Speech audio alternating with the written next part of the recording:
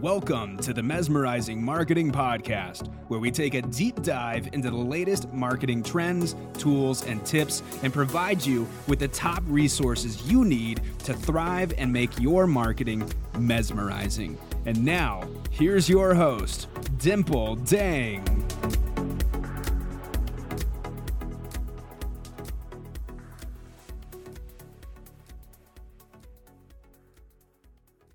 Welcome back, my Mesmerizing Marketing Tribe. This is part 2 of the Influencer series, and we're going to be talking about the art of negotiation, how to secure better terms and pay for influencers. So if you listen to my previous episode on influencers, you will understand the importance of micro and nano influencers. And there are challenges that come about when it comes to negotiating and making sure that you're getting paid fairly for your collaborations and you're setting the stage to get the right terms for your agreements. And so we're going to be talking about all of that. So one of the most important factors of being a micro influencer is really knowing your worth, right? And it's understanding what your unique value proposition is and how you can do that.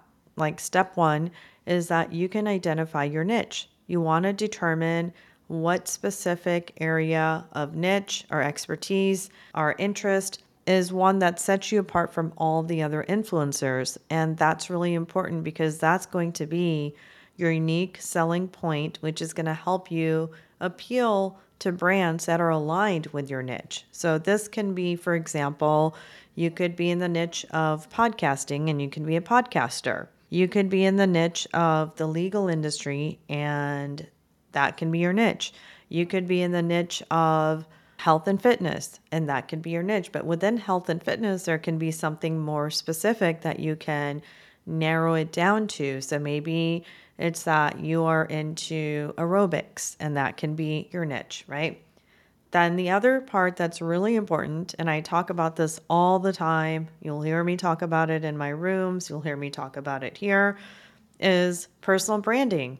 Your personal brand is so important, and you want to make sure that you're developing a brand that is consistent, but that also represents your values, your personal style, and your interest.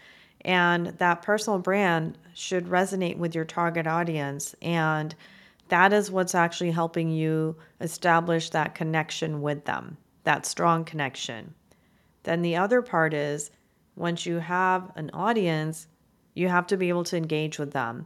So being able to cultivate a loyal and engaged following by interacting with your audience via comments, DMs, and even within your live streams, that's going to be more valuable to a brand because it actually shows them that you have influence and you have the ability to drive consumer behavior. And that's what they care about because that is what's going to lead to them getting more sales is you have the ability to influence your connections, your audience, your fans, your followers to take action based on what you are sharing. And that's the one thing that brands really care about. The other thing that you have to be aware of is how do you assess the worth of your content and your audience engagement? So one aspect is the quality of content. You want to evaluate the quality of your content and you also want to evaluate how unique it is. And if you have high quality content, that's going to attract more followers. It's going to also increase your engagement. And ultimately, it's going to make you more attractive as a partner for brands. Then the other thing you want to do is you want to analyze your audience's demographics. You want to know what their age is, their average age range, their gender, where they located, what their interests are. And all of this information is really important for brands because they're looking for influencers that can help them reach their target markets. Now, pay attention to this one because this is really important. Your engagement rate. You have to be able to calculate your engagement rate. So, in order to calculate your engagement rate, is you want to divide the total number of your interactions, which can be likes, comments, or shares, by the number of followers, and then you want to multiply by 100 to get a percentage.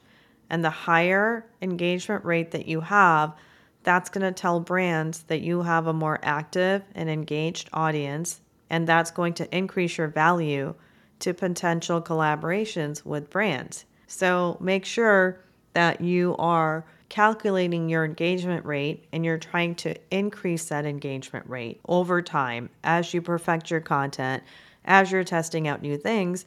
Keep on raising that engagement rate.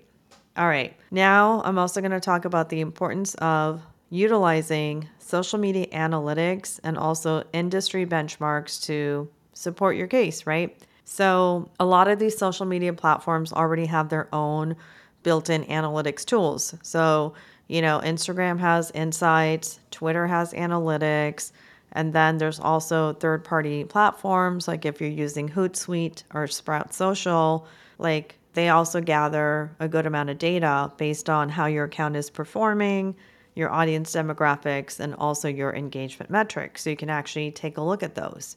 Then the other thing you want to do is you want to compare with industry benchmarks. So you want to research industry benchmarks for influencers, and not just influencers, but influencers in your niche. And you want to see how your performance measures up. And that's going to help you identify how you can improve and also understand what your worth is within that particular market and niche. Also, you want to track your growth. So you want to document your account growth and engagement metrics over a period of time. And maybe you look at it every month, but also you can do like a quarterly review to see how you've improved from one quarter to the next. And as long as you are improving consistently, that's going to really be a win-win when it comes to negotiating with potential collaborations. The other thing you can do is you can actually showcase your collaborations that have been successful. So make sure that you're able to highlight any previous collaborations that resulted in a positive outcome for you as well as a brand. And that means that you helped that brand increase their brand awareness, you help them get more sales, or even overall engagement. And then you can use these success stories as proof of the value that you can bring to future collaborations as well.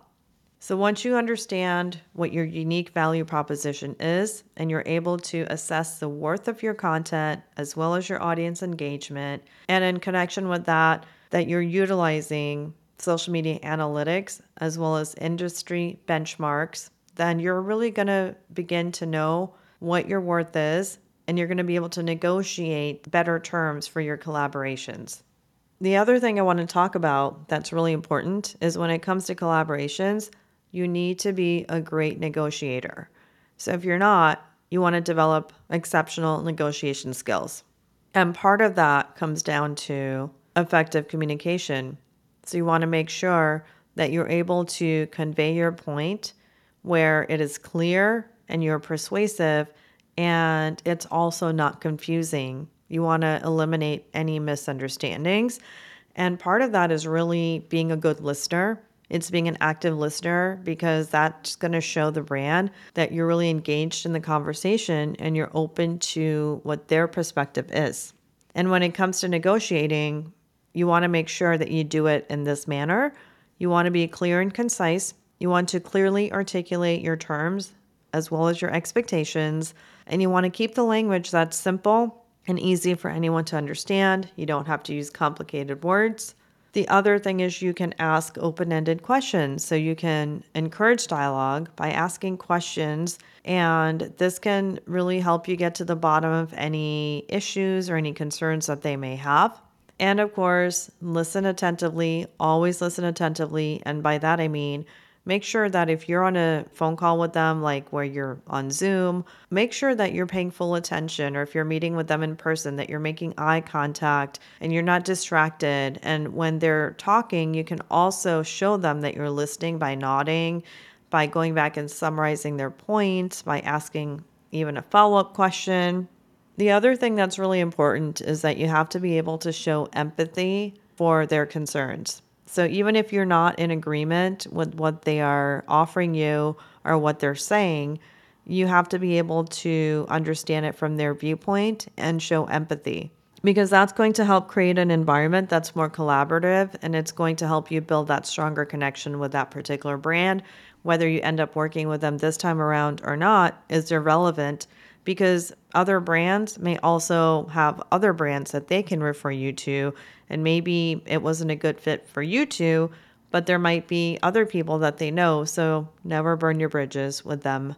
All right, let's talk about how you can build rapport and trust with these potential partners and brands. Is you want to be able to find some common ground. So you want to identify, like, what do you have that's in common with that brand? Are your values aligned? Are your goals the same? Do you have shared interest?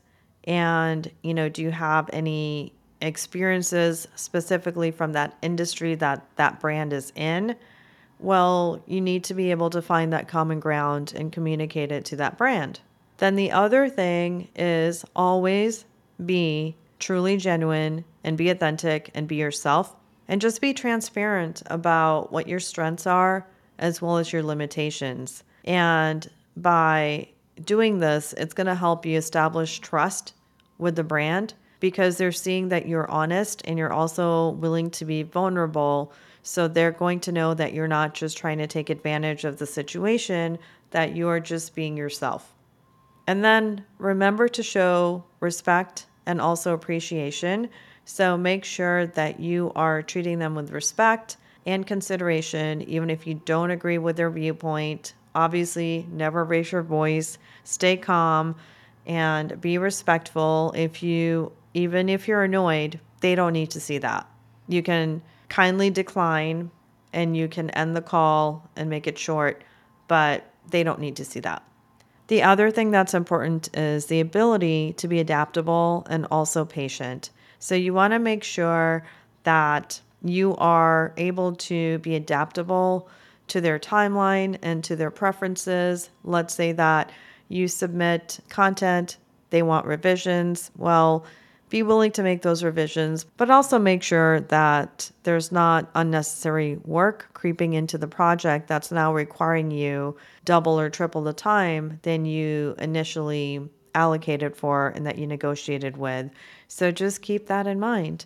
And then you also need to understand how you're going to handle their objections and do it professionally.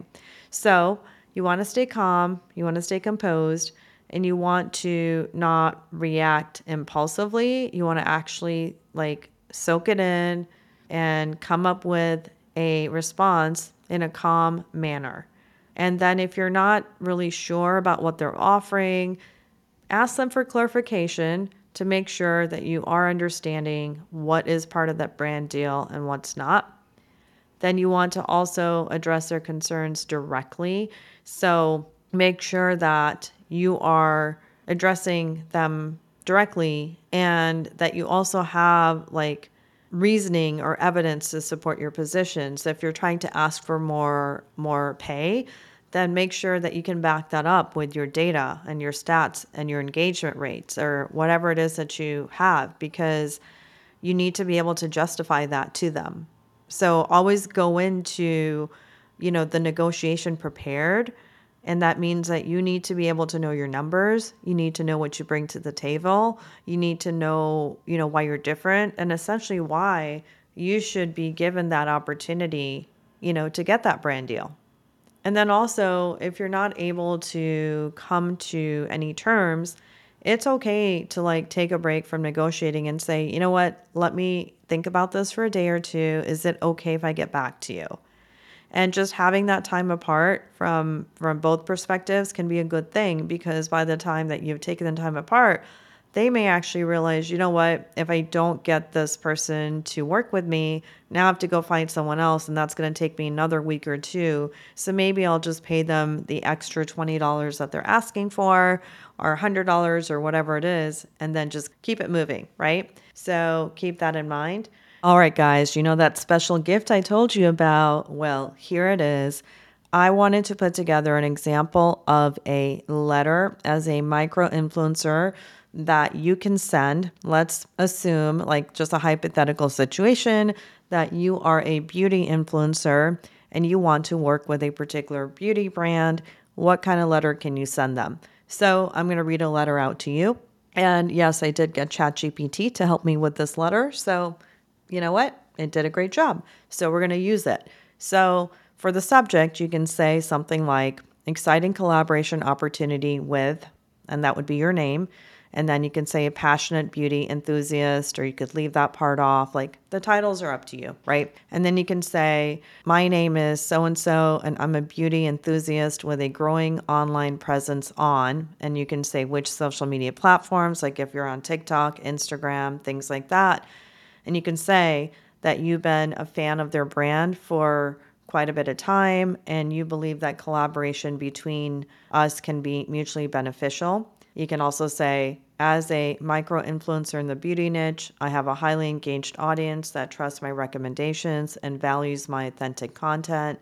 I'm confident that partnering with your brand will be a great opportunity for the both of us. Then you can put a section on why should you consider collaborating with me. And you can outline these things in bullet points, and you can talk about targeted audience. You can say, my 5,000 followers are primarily this type of demographic who are passionate about skincare and makeup. This demographic aligns perfectly with your brand's target audience because, again, target audience is something that they do care about. That's huge. Then the other thing you want to highlight in a bullet point would be high engagement rate. You can say, I consistently receive a high engagement rate on my content with an average of blank % engagement rate across my posts. And don't lie about this, so just be honest, you guys, with whatever your engagement rate is, because they can, look into that further.